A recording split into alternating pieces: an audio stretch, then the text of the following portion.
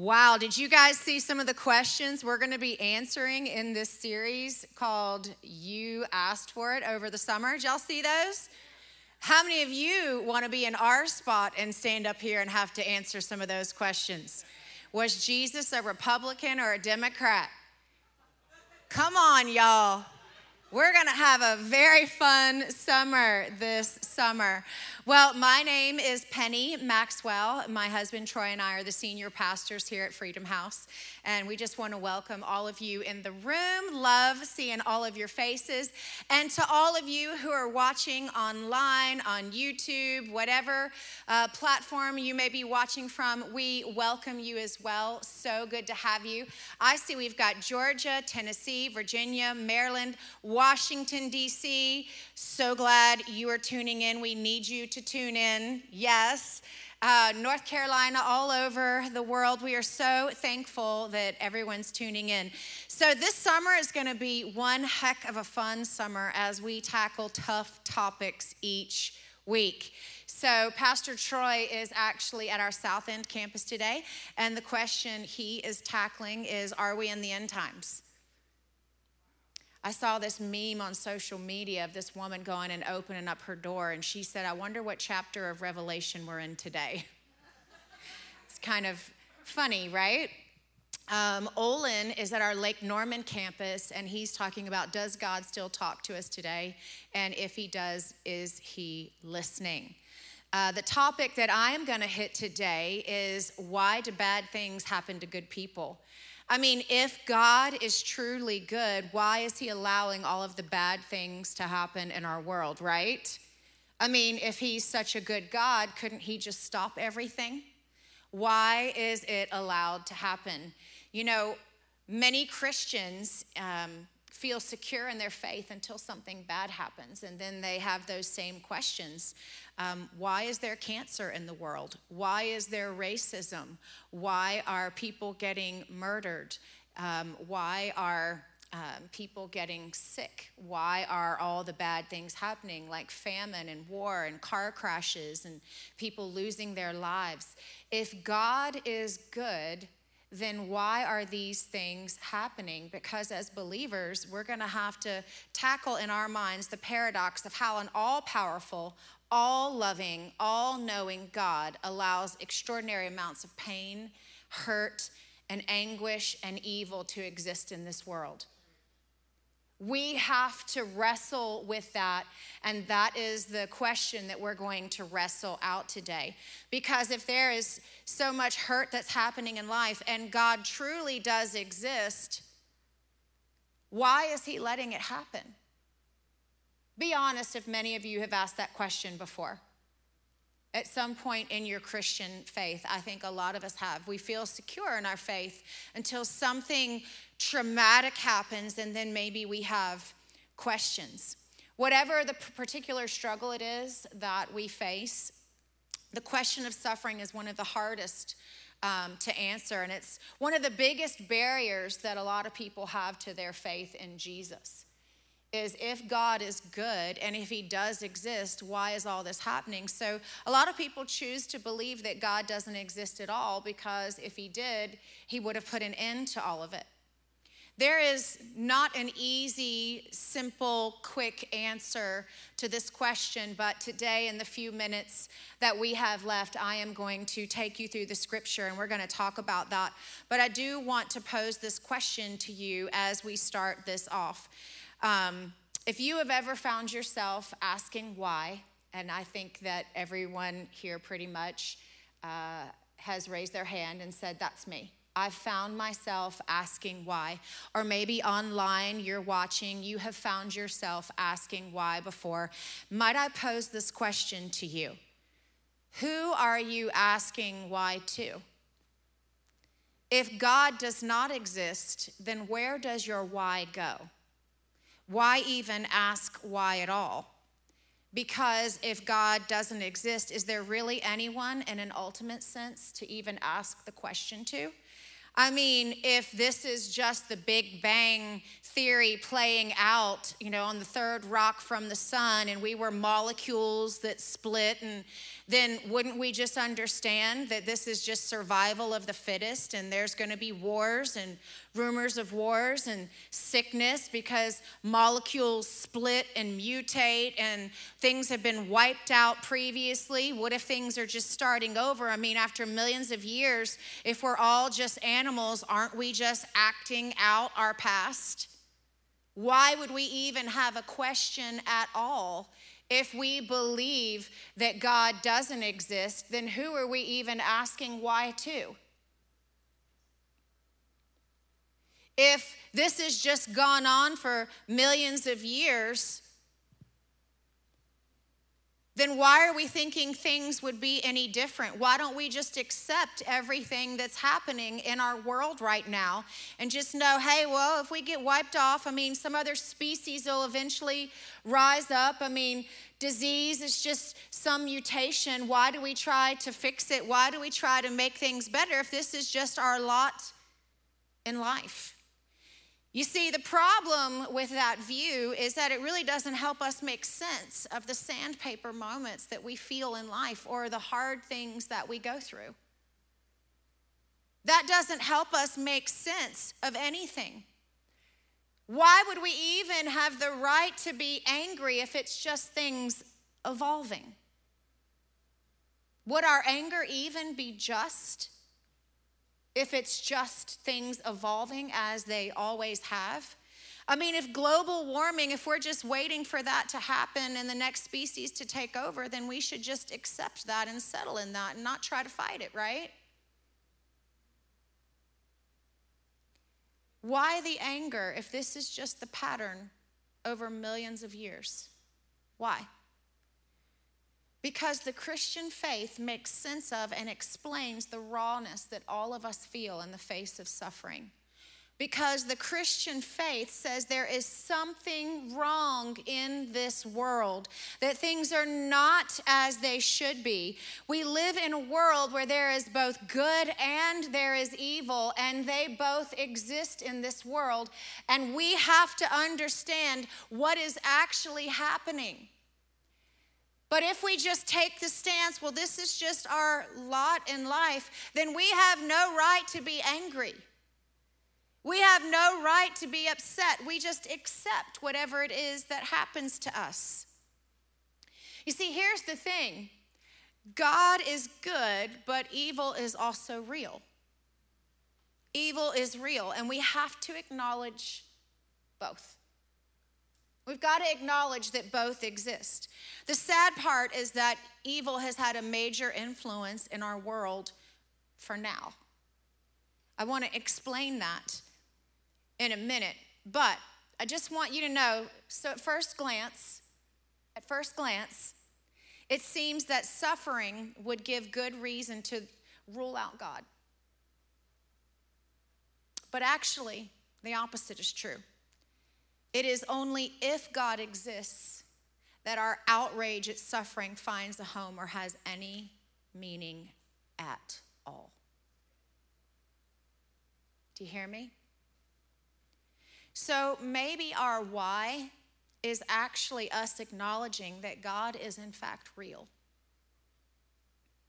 So what do we do with the pain that we feel or the hurt that we're experiencing or the tragedies that have happened in our life and in our world? What do we do with that grief? What I have found in my life, and I'm sure you could probably attest to this in your life, is when I'm hurting, I want to go to somebody that understands my pain. I want to go to somebody that can sit with me, that can talk with me, that just gets you. Do you know what I'm talking about? Somebody that just gets you, that you can just be yourself with. Let me talk to you about the Savior that we have. Let me talk to you about Jesus and what we can do when we come to him. Because I think sometimes what we try to do is we try to exit out of pain instead of taking it to Jesus, the one who can actually take that pain and help us walk through, sometimes we don't go through the right steps. Now, we would say that we're Christians, but when we're hurting, sometimes we lash out at the wrong thing. Sometimes we lash out at other people and we don't realize where the source of this pain is coming from, and we misplace it. But when we're in pain, why is it good that we can take it to Jesus? Because let me give you a little scenario about what his life on this earth looked like. The first thing I want to do is just explain to you that the reason why Jesus had to come to this earth is in the Old Testament, when there would be a sin that would be committed because of the fall of Adam and Eve in the garden. Adam and Eve were actually put out of the garden. Why were they put out of the garden? Well, because they ate of the tree of knowledge of good and evil. And God did not want them to then go and partake of the tree of life, because if you ate from the tree of life, you would live forever. And God did not want them, after the sin that they had entered into, to go and eat from the tree of life and stay in that condition forever. So he put them out of the garden, and he had angels with flaming swords that guarded the garden and would not let them back in. And he knew they needed to be redeemed for what they had done. He was going to have to set a plan in motion for their redemption because of choices they made. What happened with Adam and Eve and everyone else that you see pre-Jesus is when they would sin, they would have to shed the blood of an animal, a bull, a goat, or a sheep, a lamb, whatever the animal was. And that sin that they had would transfer to the animal. In other words, it was a covering of sin. And you see that happen after Adam and Eve are sent from the garden. It says they are no longer covered with fig leaves, but now animal skins. They used the animal and they sacrificed the animal's blood.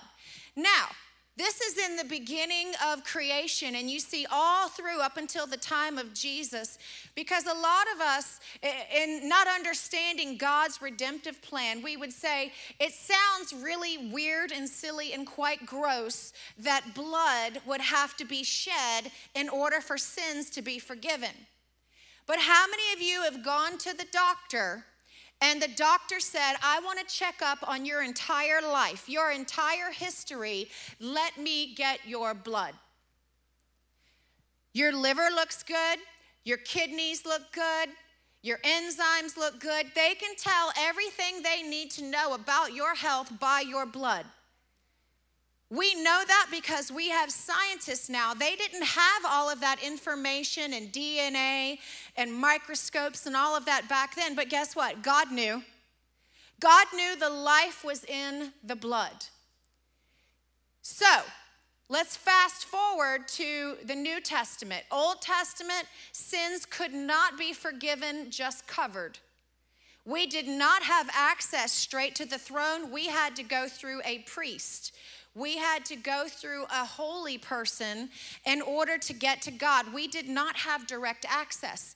In the New Testament, when Jesus, the perfect sacrifice, came and shed his blood, because he had perfect blood, there was not another human that could sacrifice themselves that had perfect blood. So God made a covenant with himself and sent his son in the form of flesh, because he was the only one without sin, to cut a covenant, make a covenant with himself in order to redeem you and I. And in order for him to do that, the Bible says that he had to go through excruciating pain. What did that look like? Here is a man that never did anything wrong, but yet all of sin was placed upon him. Sins past, present, and future. All of that was placed upon Jesus. He was beaten mercilessly.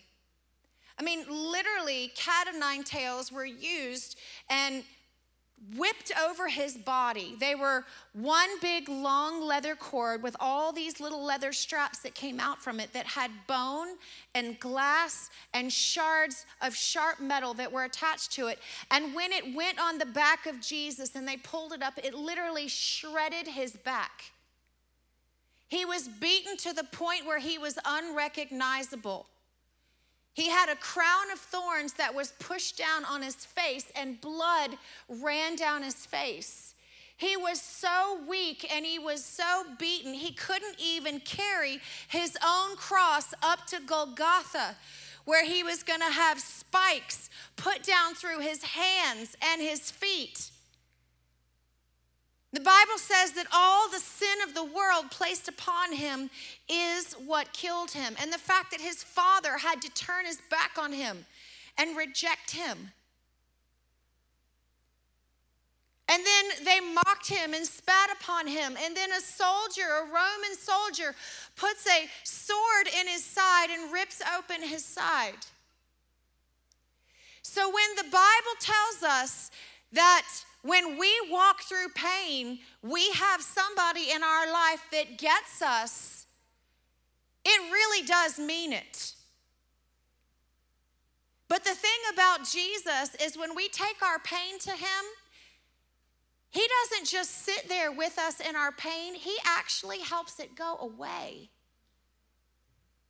But we often don't go to him because, see, sometimes we just want to go to somebody that'll tell us what we need to hear, what we want to hear, and not what we need to hear. He's the perfect person to go to. He's the perfect person. In Isaiah 53:3, it says, he was despised and rejected by mankind, a man of suffering and familiar with pain. Like one from whom people hide their faces, he was despised, and we held him in low esteem. I think we have a God that we can go to when we are living in this world and there is a battle of good and evil going on too. I think there is a place that we can go to where he just might understand our hurt and our pain. As a matter of fact, Jesus didn't just suffer like us, he suffered for us. When we weren't even in a good place, he wasn't just suffering for us when we were already good people or already saved. He did it in the hopes that we would accept him. He suffered in ways that go beyond anything we could imagine. Absolutely anything. Somehow on that cross, all of the world's evil, every single bit of it, was directed at one pure, clean, spotless target in order for all of humanity to be saved. You know why he did this? To give us life. So that all of the evil that you and I face, we don't have to absorb it and let it overwhelm us. And a lot of us right now, let me just say this. It's not just a cliche to be a good Christian person. Right now, you're finding out if you are a good Christian person. Your Christian walk is being called to attention right now. It's not just this nice, sweet little, well, I'm a Christian. What we are made of is on full display right now. The world is in shambles, in turmoil. And we have the answer, and we have to decide if we're going to give that answer away. We have to decide what we're going to do with what we know. Because everything that's in us, pain will bring it out. What is coming out right now? What is coming out of you right now? Is it faith or is it fear? Because if we are Christians, we don't have a right to stay in fear. We don't have the luxury of just sitting back, being paralyzed, watching the rest of the world go to hell in a handbasket. We've got to stand up and use our voice and fight. Not each other. Please don't mistake that. I'm watching a lot of that happen right now. The devil would like nothing else. You see, first we all got isolated from even coming to church or even being able to be together. And then our minds started going all these crazy places. And then we have racial things that happen in our society, and it just piles on top of a community or a world that was already broken and damaged and in isolation. And what has happened is it's got us to turn on each other. Black against white, male against female, older against younger. Everybody's just fighting against each other, and that's not the answer. People are going, okay, well, you know what? I want to go to a church where everybody looks just like me.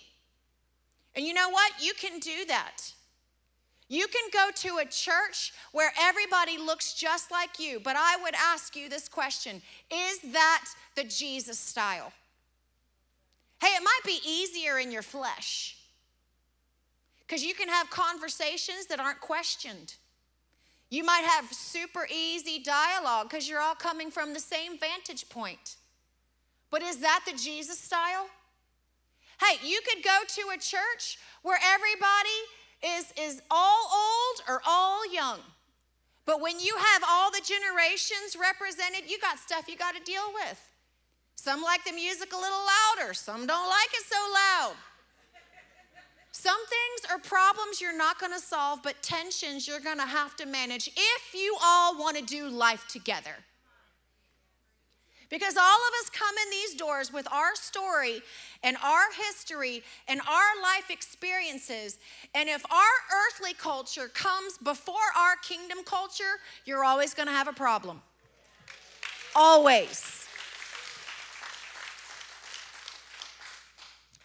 Always. We have to decide and we have to fight for unity. And in doing so, guess what? There's going to be friction. My husband and I, there's friction in our marriage. Do you know why? Because I'm a woman and I see things different than he does. But what I'm not going to do is peace out because I see it different than him. What I'm going to do is say, tell me how you're seeing this. Tell me how you're viewing this, because maybe God has us being put together like a puzzle, not to fight with each other, but to join together and teach each other something. Our differences are not what pull us apart. It's our inability to listen to those differences and let it be okay. I'm never fully going to understand. I love all my men in here. I love you guys. I don't understand why you won't ask for directions. I don't get it. I don't. But I love you still. Men, you're never going to understand why we bring up arguments from 15 years ago. You're never going to understand that. But can you love us still? Can we still walk together? Can we still work through things? Here's the thing that we all need to know. Suffering does not have to have the last word in our lives if we're willing to work through it.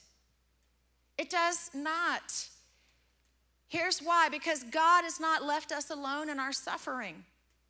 As a matter of fact, there is probably a strength you never knew you had when you walk through some pain. In Hebrews 4:15, it says, "For we do not have a high priest who cannot sympathize with our weaknesses, but was in all points tempted as we are, yet without sin." You see, I think that's the part that we have to understand is how do we go through pain and don't respond in sin? How do we go through pain and handle ourselves appropriately? How do we go through pain and trust that God is still there, that God has us? How do we do that? Some people might ask, why doesn't God just get rid of evil once and for all? He's going to. It's called the second coming of Jesus Christ. But let me tell you what he did in the interim. When he died on the cross and he rose again, not only did he give us access back to heaven again, but he went to hell. He took the keys of death and the grave back from Satan himself. And all of those who had died previously, who were not able to accept Jesus Christ, because it was all based on the law previously. That's why there was the law. So people could abide by the law, the 10 Commandments, all the laws that were put in play in the Old Testament. They were not something that all of us could stand under. That's why they had to sacrifice animals. But what happened is when Jesus died and rose again, instead of being held in a place called Abraham's bosom, they now had access to go straight to heaven. And you and I, who are alive, now have access to go straight to the throne room as well. Thank Jesus, you don't have to come through me. And one of my friends the other day said, I need to go make penance. I've got to do my Hail Marys. And I said, show me where that's in the Bible. And they're like, well, I don't really read the Bible because, I have the priest that tells me. I said, let's talk about that.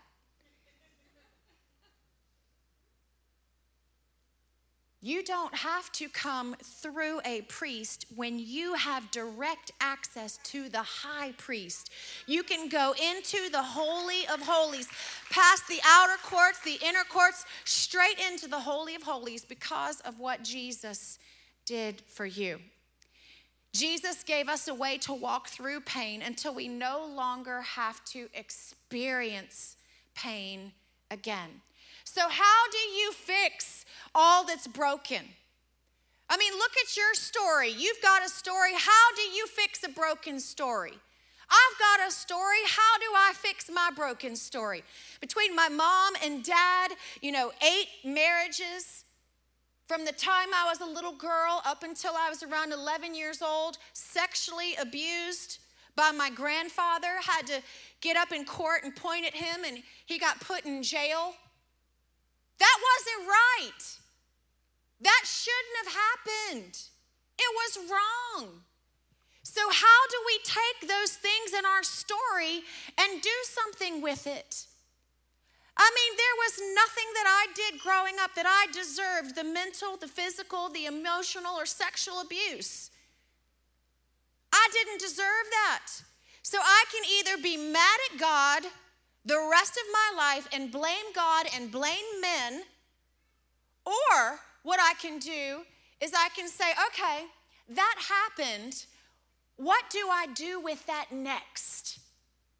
I can't change what happened, but by gosh, I can certainly change what I do with it and how that affects me. You can't change what's happened in your story. But what you can do, how do you recover? How do you come out of pain? How do we find healing? We take our story and we embed it in one bigger and better than ours. Our faith says you fix a broken story by embedding it in a much bigger story. The story of Jesus and the cross, and how when he died on the cross, he made all of us equals. He erased all of our sin, all of our shame. All of us have the opportunity to go into the throne room.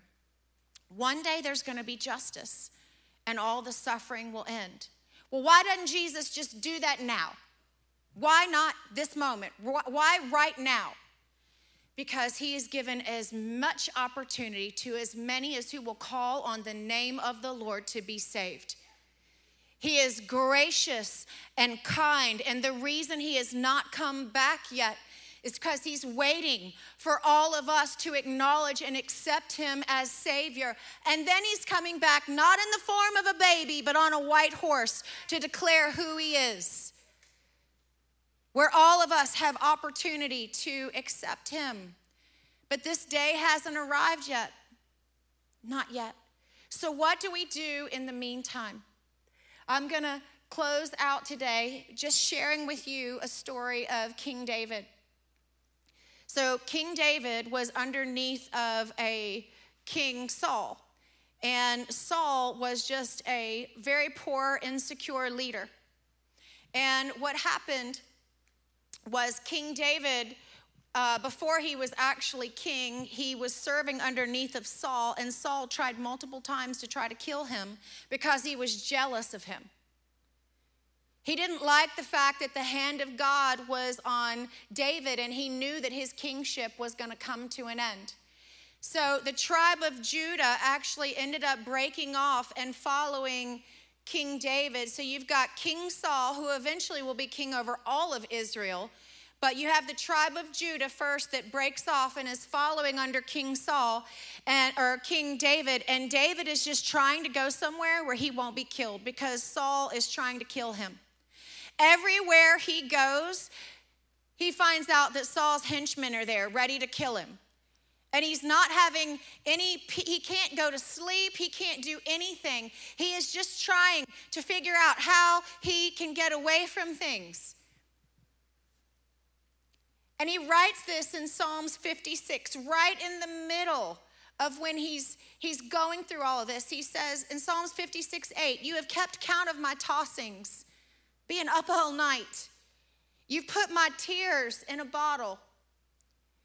And then go down, or start actually in Psalms 56:1. He begins it with this: while he's going through the turmoil, not when all of it is ended, not when he's up on the mountaintop, but while he's in the valley, David says this: "Be gracious to me, O God, for man tramples on me all day long, and attacker is pressing me."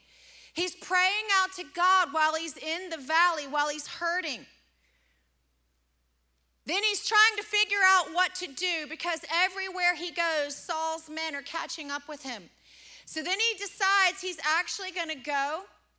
He's going to go over into the land of the Philistines and try. He's thinking, who's going to find me if I'm hiding in enemy territory? So not only can he not find anywhere to rest in territories that are supposed to be safe, but here he is. He can't even be out in public. Now he's got to go over in the enemy's territory. I mean, that kind of stinks. I'm going to be safe by going over on the enemy's grounds? That doesn't sound so great. The land of Gath, where they're all trying to kill me too, because I took down Goliath, who was their prize warrior. How is this going to work out? But he felt he didn't have a choice. So he goes over into the king of Gath's territory. And they end up spotting him and recognizing who he is. Now he's got 2 full armies after him. No place felt safe. No place. I mean, to the point where even he's trying to figure out how he's going to survive and live. So he actually pretends like he's gone mad. He pretends like he's gone crazy, and he pulls the bottom of his lip down, and he starts letting drool run out of his face, and he starts scratching, and he goes up to the gate of the city and starts scratching on the gate, banging on the gate, literally trying to make them think that he's not a threat, that he's just gone mad, that he's a crazy person, not to worry about it. He's doing everything he knows to do, but he was very much afraid. He was doing everything he could naturally, and he was leaning on God. And David's struggles are recorded in Psalms. They're recorded, and he asked God, he said, "God, put those tears in a bottle. God, I can't sleep at night. I'm crying constantly." But then in the midst of his pain, in Psalms 56, that same chapter, this is what David says out of his mouth: "This I know, God is for me." Wait a minute. Everybody is against you. Doesn't matter. As long as God is for me, who shall be against me? David is expressing a deep trust in God in the midst of unimaginable pain. Psalms 56:11 says, "In God I trust. I shall not be afraid. What can man do to me?" In other words, I'm not about the outcome. The outcome to me is irrelevant. I'm about trust in God. What can a mere mortal do to me? Do you know what I've learned about pain? Is it actually will reveal more about me than it does about my circumstance. What do we do when we walk through pain? Do we say, hey, God, I know you're for me. God, I trust in you. God, I'm not afraid. What do you do with pain? It will tell you all you need to know about your Christian walk. You see, it's real easy when things are going good.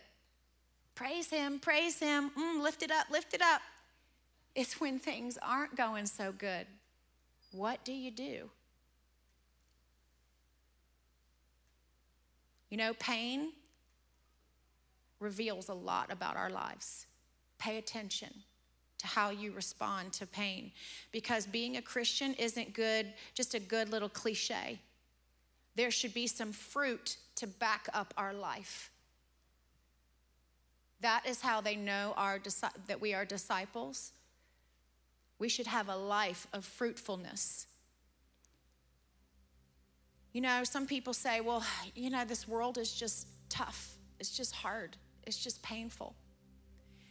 You know, right now, there is a tension between the ideal and the real. And we're going to have to learn to manage that tension. And when we're hurting, when we're grieving, take it to the feet of Jesus. Because, you know, all of us want to have somebody that can relate to us when we're in pain. And I think he's a perfect person to do so. In Revelation 21:4, it says, he will wipe away every tear from their eyes. There will be no more death or mourning or crying or pain, for the old order of things has passed away. Did you know that every tear that you shed has meaning to God? Everyone. Every single tear. Would you stand on your feet?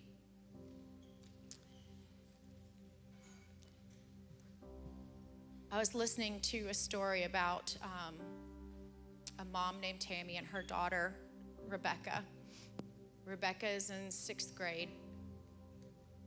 And Rebecca had gone through cancer, a big bout with cancer as a 6th grader. And all of her class, her 6th grade class, everyone was praying for her, believing for her.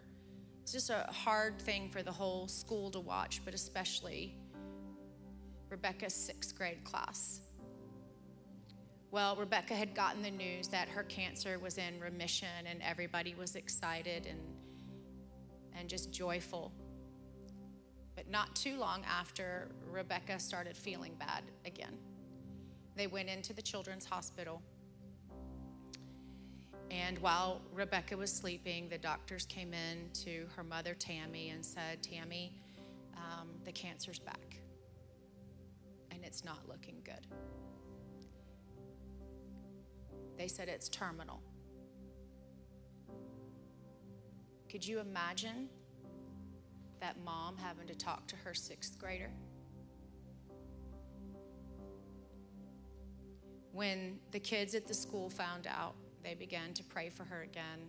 The principal, everybody involved, the neighborhood. She noticed that Rebecca wasn't sleeping. And she said to Rebecca, she said, sweetheart, you need to be getting your rest right now. And I noticed that you're not sleeping. Why are you not going to sleep? And she said, Mom, I'm afraid that if I go to sleep, I might not wake up again. She said, I'm afraid. There's a lot of fear. What if I don't wake up?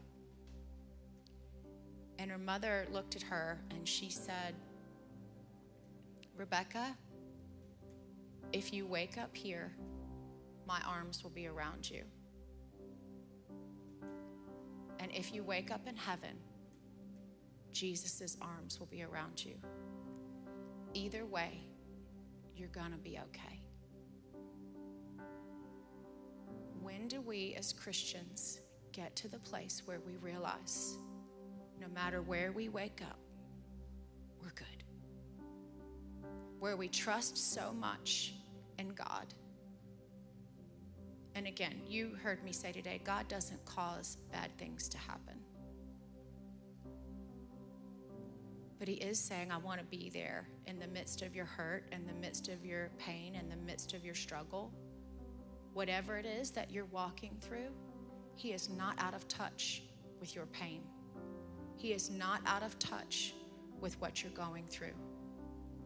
And he wants to be there today. Would you close your eyes and bow your head? Today, if you would just say, you know what, I need Jesus in my life. I need those arms around me. I need a fresh start. I need a do-over. I need a Savior that understands my pain. If that's you, and you say, I need to make Jesus first place in my life, first position in my life, and I need a fresh start, would you just take your hand and put it over your heart if you're in here? Wow, lots of people. Wow. Online, you can do the same thing. You can talk to somebody right there in the chat bar. You can also put your hand over your heart. Either way, we would love to connect with you and reach out to you. I would love for all of us just to say this together. Heavenly Father, we come before you.